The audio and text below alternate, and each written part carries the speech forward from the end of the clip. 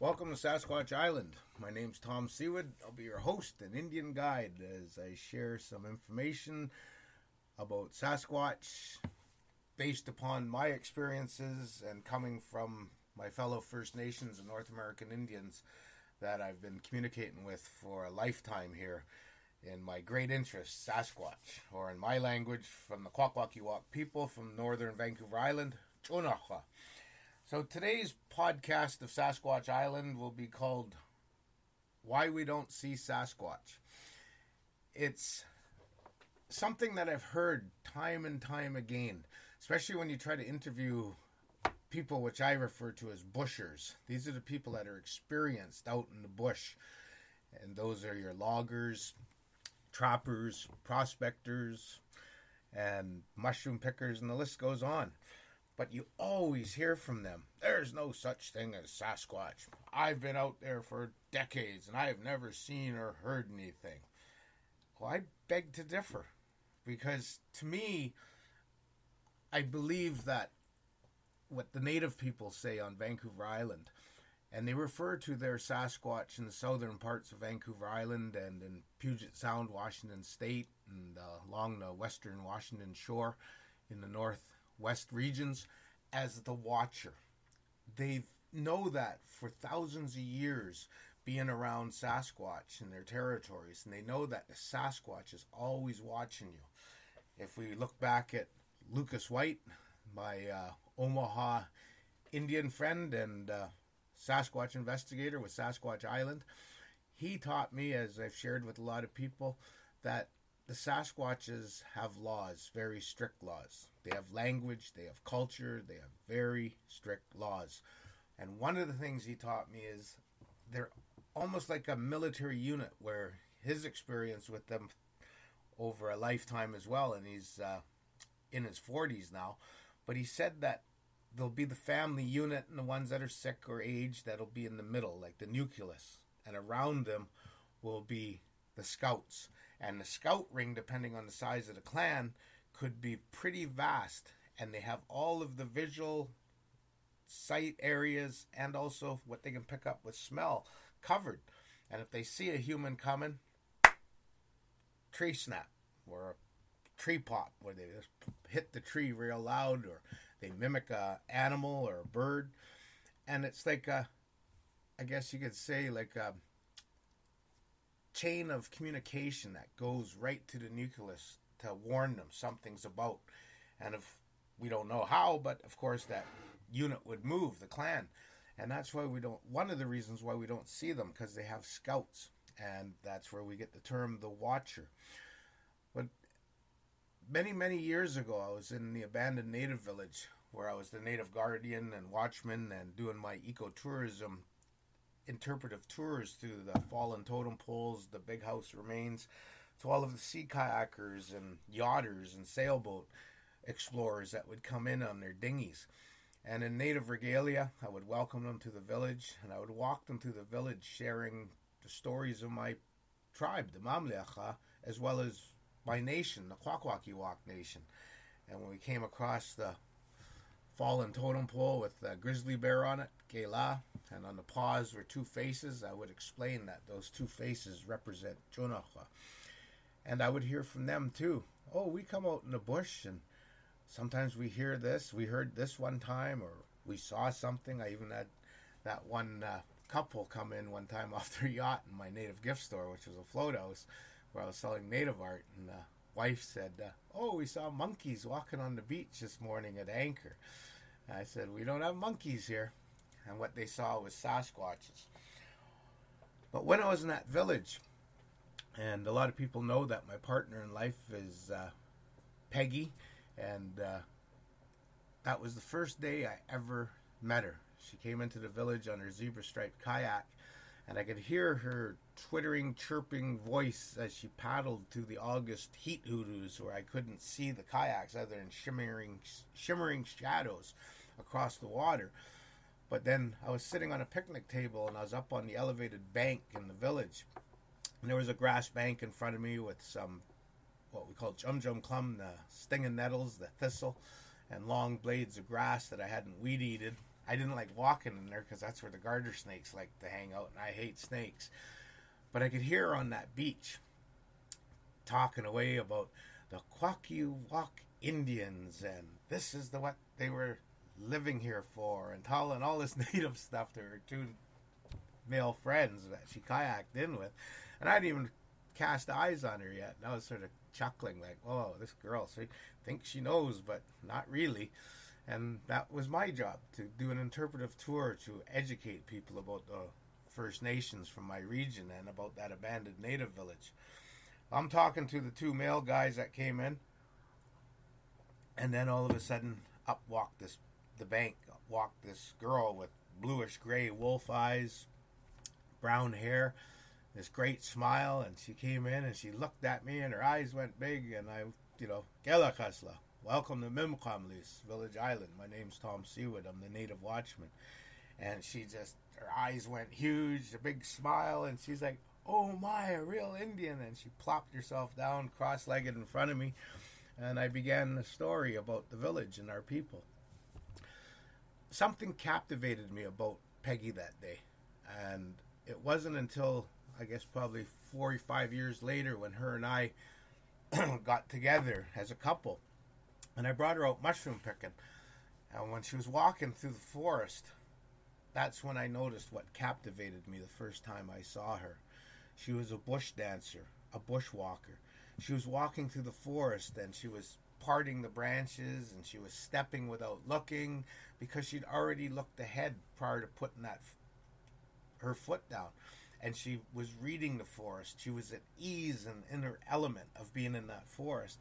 And I knew right there what captivated me the first time I saw her was when she walked up that garter snake infested bank of grass and stinging nettles. She was weaving between the stinging nettles, not touching them, but using her elbow. And as she placed her feet, she was looking right at me. She wasn't looking at where her feet were going. And that's a bush dancer, a bushwalker. They've done it so long, whether it be a slippery beach of exposed boulders and seaweed at low tide, or in a forest, in a, I guess you could say, a scrub area like eastern British Columbia and Washington State. These are the environments I'm familiar with, as well as jungle, because I've walked a fair bit of jungle in my time, back in my days of explorations down into Mexico and elsewhere. And it's always the same. You're spent so much time out there that you're experienced, you're knowledgeable. So when you look at a logger, a prospector, a mushroom picker, a hiker, they're bush dancers, bushwalkers. They're at ease, they're in their element, the forest. So can you imagine a Sasquatch? Right away they equate to us humans that we're a threat. Their ancestral stories probably speak about a time when there was very limited protein resources in the Pacific Northwest of North America, and they were competing with the humans who had weapons, fire, great numbers, masses, and our native laws talk about how we were protecting and our food resources to the death if need be, because that's how valuable and important they were to our families. It was survival. So you can only imagine those humans thousands of years ago when they came across a group of Sasquatches digging their cockles in a shellfish beach, or their clams or berries. They would use their masses, their weapons, and they would drive them off. And that's why I firmly believe the Sasquatch became the ones of the night, and they evolved to have nocturnal vision. They became bigger, more robust, hairier, because they needed that warmth. They didn't have clothing. They have laws, Tom, very strict laws. Maybe they're not allowed to wear clothing or carry weapons. Something I've always hypothesized on why we don't see them with weapons or clothing, or living in big houses, teepees, tule huts, pit houses, and so forth. They're more in tune to nature. They're more one-on-one with Mother Earth, so to speak. And you can imagine how well they walk through the forest if we were able to observe them close for hours. They would be totally in their environment and their element. You know that. And hence, they're bushwalkers, bush dancers. They're not slipping, stumbling, popping knees, breaking hips. They know what they're going to do as they walk. They know where to walk and how to place their feet and how to lean their body forward or sideways to keep balance secure. So when they look at us and they see someone with mountain equipment co-op and carabiners holding water bottles and GPS units, and they got a backpack with plastic hoses going to their mouth to drink their water, and they got brightly colored clothing made of all kinds of fancy materials, and they're tripping, stumbling, slipping, falling down. Those are the ones they know that are not in their element. A weekend hiker, someone getting out of a kayak or a dinghy from the concrete jungle, tripping, slipping, and bumbling about. Well, those ones they know aren't a threat. They're not in their element, those humans. So in turn, that's where I think the people that are like that give us a lot of the reports. How they pulled over on the side of the road, walked in the bush for a bit to pick some berries, and lo and behold, there was a Sasquatch looking at them. Or they were walking down a trail and there was a Sasquatch, came out, looked at him, walked even closer, and they got scared and ran away. But we look at the loggers, prospectors, mushroom pickers, hikers, and we hear them. There's no such thing as Sasquatch. I never see them. We can only imagine that they're like Peggy, walking through the forest with ease. They're in their comfort zone. They're in their element. And in most cases, they either got a knife, maybe bear spray, bear bangers, and a lot of them are wearing camo. And what does camo equate to in this modern world? Firearms. So someone who's dressed up like a hunter, wearing camo, being a bushwalker, bush dancer, well, they more than likely have a firearm. And to the Sasquatch, it's not in their best interest to get in that human's face, to get them hostile. Because as you know, in the bush world, survival is everything. That's why bears and wolves and cougars, they'll posture and they'll vocalize and intimidate one another until the weaker gets scared and backs off. There is no fur flying, there is no bloodshed, there is no injury. It's all about posturing. So to me, that's why I think that those people that are experienced out in the bush never see them. Loggers especially. You got to remember that the Sasquatch looks at a logger and looks at the destruction that they've brought to our world. Knocking down trees, blasting rock, building bridges across river systems that have all the protein and nutrients. The rains come, and where there once was trees, it's nothing but exposed earth now. There's no sponge effect for trees to suck up that water. And all of a sudden, the rivers turn into torrential, what we call freshets in British Columbia, where they're just blown out. And all that sediment and debris and landslides are created from logging. So a Sasquatch, that's why I think they despise us, they hate us, they loathe us. But more so the loggers and the strip miners, frackers possibly, putting all those roads all over North America for their seismic lines, they call it. And then they blast bigger roads through so they can put up their drill rigs or with machinery and lights and all that stink smell of petroleum and other chemicals that they've introduced into a pristine environment. We're destroyers of our environment.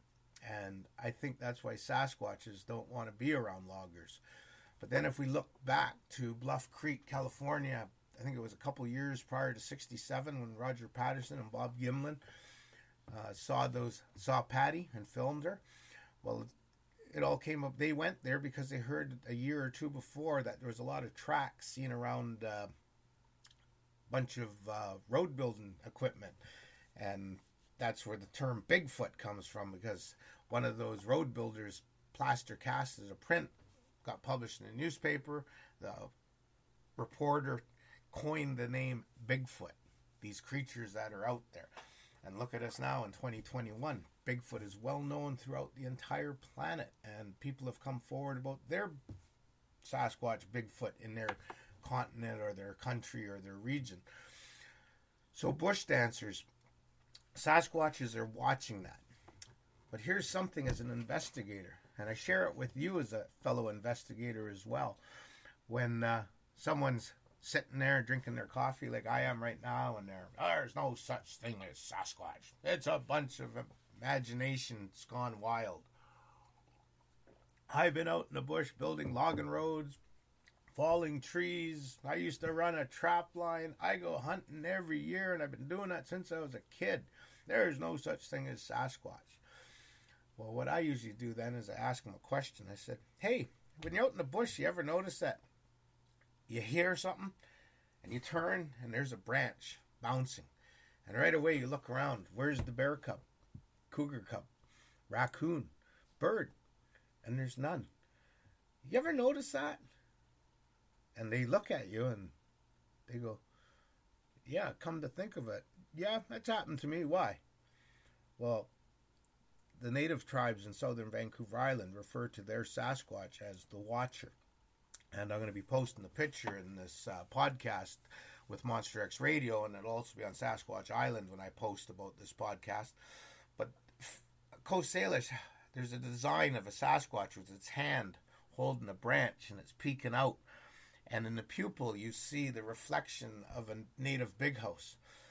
And the title of that painting print is called The Watcher. My experience in the bush, and I can count probably half a dozen times where I was out there, and that's exactly what happened with me. I heard something, I turned really quick, and there was a branch, evergreen, bouncing and moving around.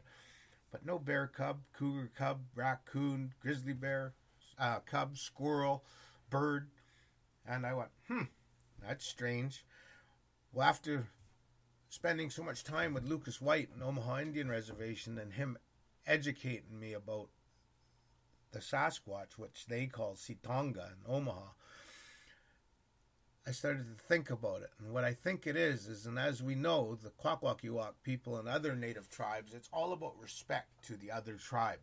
So in other words, if you hear or see sign that the Sasquatch is left, like out here on the coast, broken cockle shells up by the high tide mark, footprints in the gravel, maybe you hear a slap on a tree or a tree snap, maybe something gets thrown at you or trees get shooken or a dead tree gets pushed over, that's Sasquatch telling you, we are here right now. We don't want you humans here.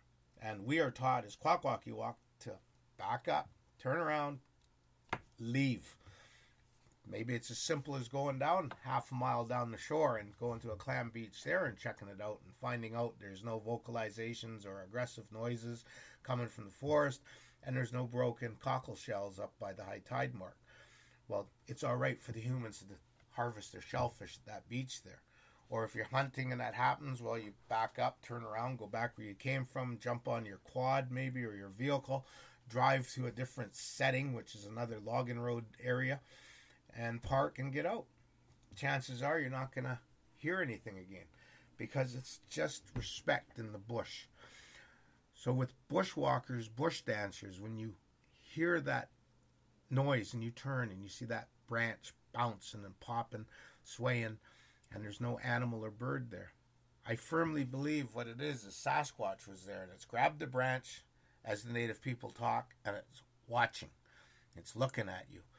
And it observes you wearing your camo or your Levi jeans, wearing running shoes, and you got a knife on your side. Maybe you have a gun, maybe you don't. But you're bush dancing, you're bushwalking. You're moving with comfort and ease and skill and experience. And the Sasquatch makes a judgment call.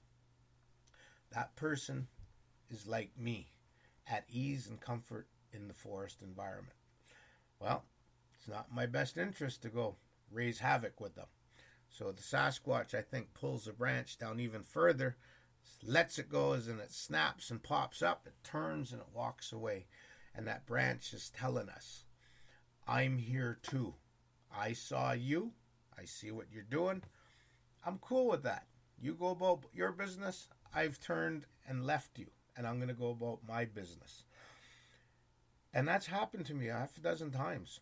In the first few occasions, the first time I can recollect it happening was in Horn Lake in 1988. We just bought my family a brand new 18.5-foot Gregor welded aluminum boat with a 60-horse Merc on the back end with downriggers.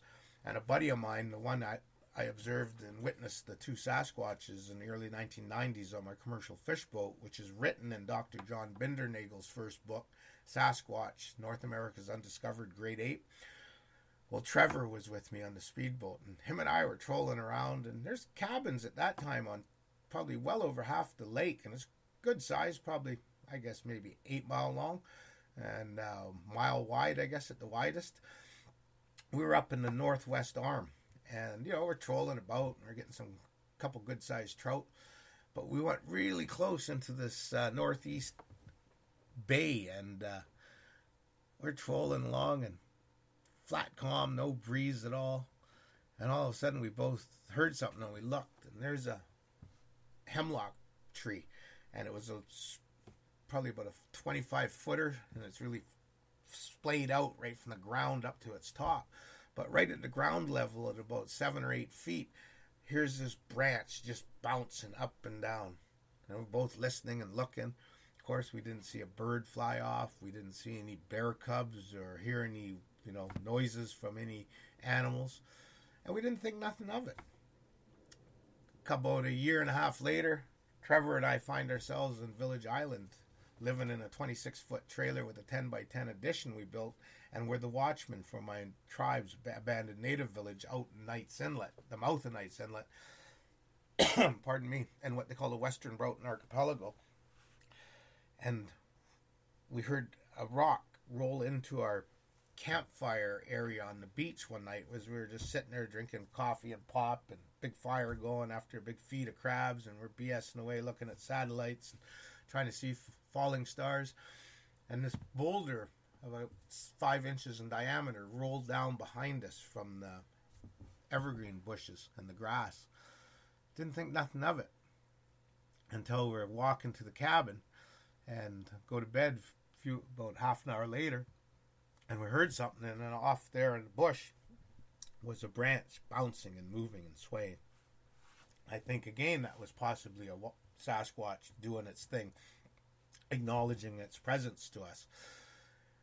And then when I was a hunting guide for black bears and grizzly bears, working for a big 97-foot yacht, living on it, traveling the Broughton Archipelago and other parts of the British Columbia coast, which is our guide outfitting territory from Seymour Inlet in the north on the mainland all the way down between the islands and mainland and east and off eastern Vancouver Island to the north end to Butte Inlet.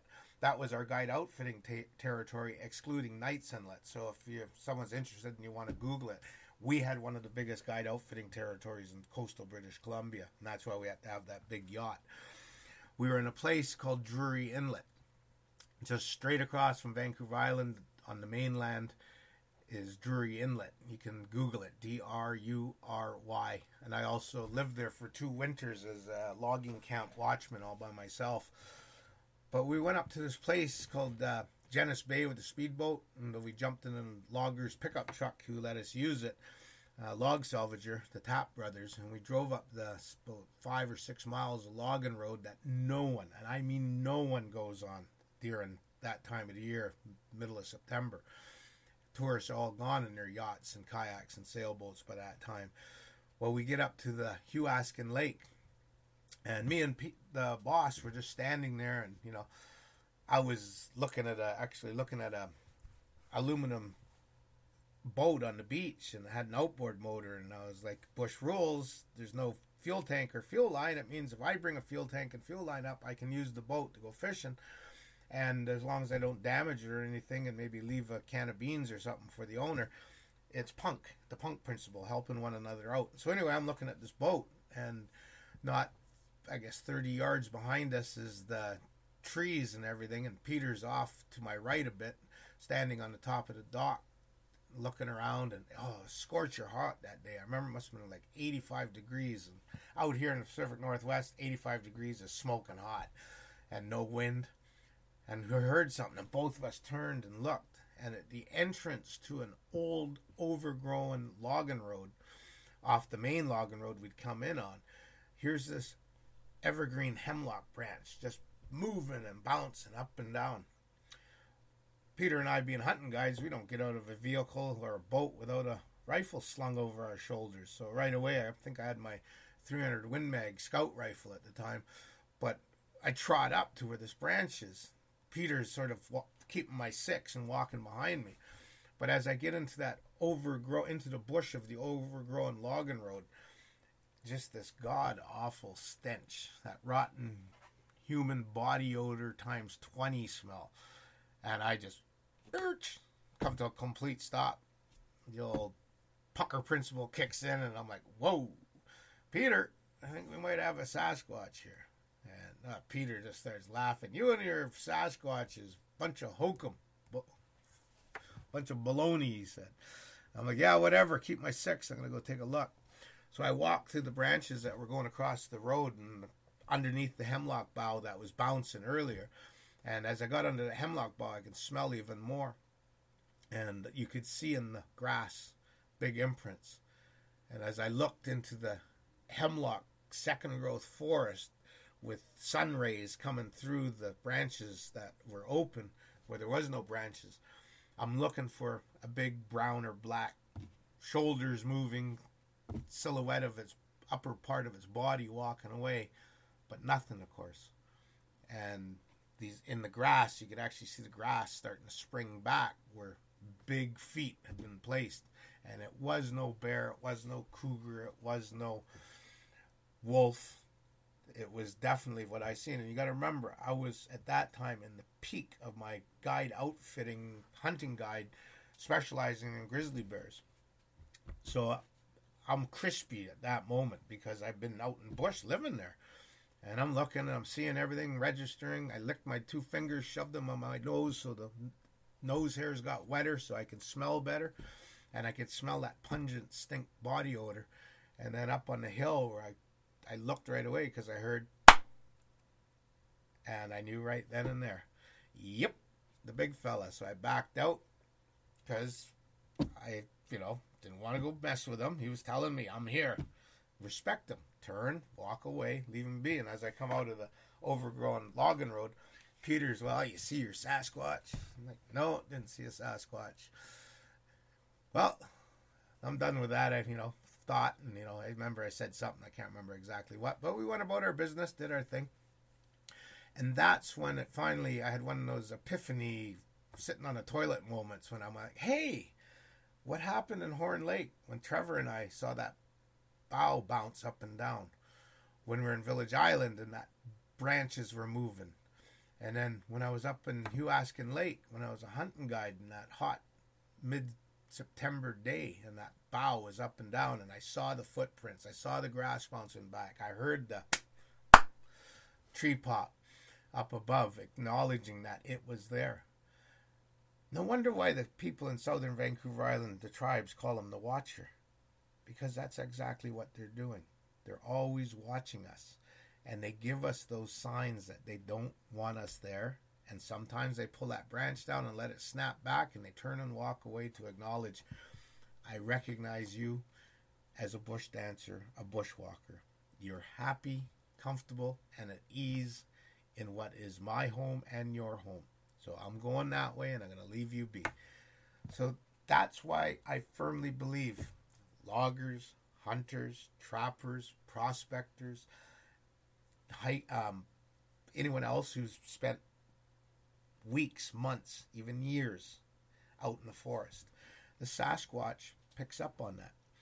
Because like someone who plays the piano or paints oil paintings, you get good at what you do by repetition, doing it over and over and over.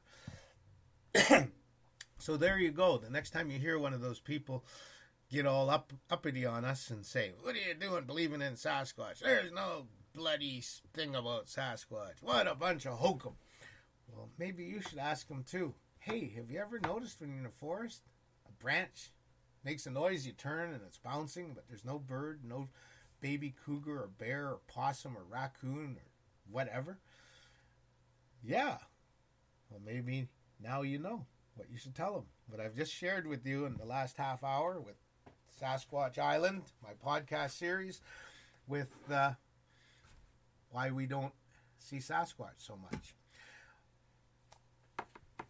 Like I always say at the end of my podcasts, be safe out there in your explorations. Be respectful. Don't forget, Sasquatch Island is with Monster X Radio, and Monster X Radio is now gone to a free subscription service just by going to monsterxradio.com, checking the website out. Don't forget to subscribe. And when you do see our video podcasts and videocasts on YouTube, don't forget to hit that bell icon so you're reminded when we post something new on YouTube. And don't forget to slap that subscribe button so that you become a member of Monster X Radio and what we're doing. I seen one of the posts, we went live I think it was not even 2 weeks ago with the free service, and I saw comments last night there, someone going, oh, it was really good, it was entertaining, it was this and that, all positive, of course, and then he goes, but there was commercials, and, hey, that's the world we live in, what we're doing, me taking half hour so far, I'm looking at the count meter, 31 minutes and 10 seconds right now, when I should be sitting there with my meter flag down, getting paid for the minutes and hours I'm putting into the work I'm doing for my job. Gunnar Monson is doing the same. Shane Corson is doing the same. David Boozer, who's helping us out, who's Pac West Bigfoot, and he's now got his Pac West Bigfoot access through Monster X Radio because he's helping us out. He's a volunteer as well in most cases. We're putting a lot of time and energy into giving you the educational aspects to Sasquatch, Bigfoot, entertainment, recognition for others that are out there that are enthusiasts, investigators, making art, doing television production, you name it. So, yeah, I guess it can be a little bit long drawn out to be able to listen or watch something and see commercials. Yeah, it POs me to the max, too, when I'm watching YouTube, where I'm actually giving in now, where I'm probably going to pull my credit card out here pretty quick and join the premier YouTube that I pay so much a month. I do it for my music and Spotify. Why would I not do it with YouTube so I can cut down the commercial traffic a bit? That's what I'm getting at. So maybe you too might want to do the same, because I know that what we're producing with Monster X Radio, be it Shane Corson with the Olympic Project and what he's producing for our team, me with Sasquatch Island, David Boozer with what he's allowed us to share with everyone on monsterxradio.com.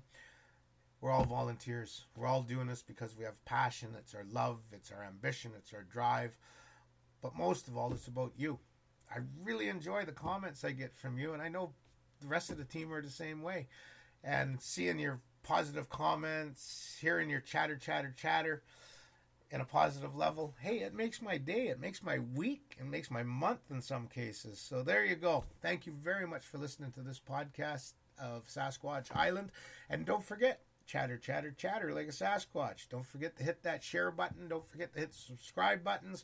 And don't forget to chatter and maybe do a post so your friends can see that, hey, you might want to come check out Sasquatch Island on Monster X Radio. I thank you very much in the language of my people. Halakilasla. Go in peace.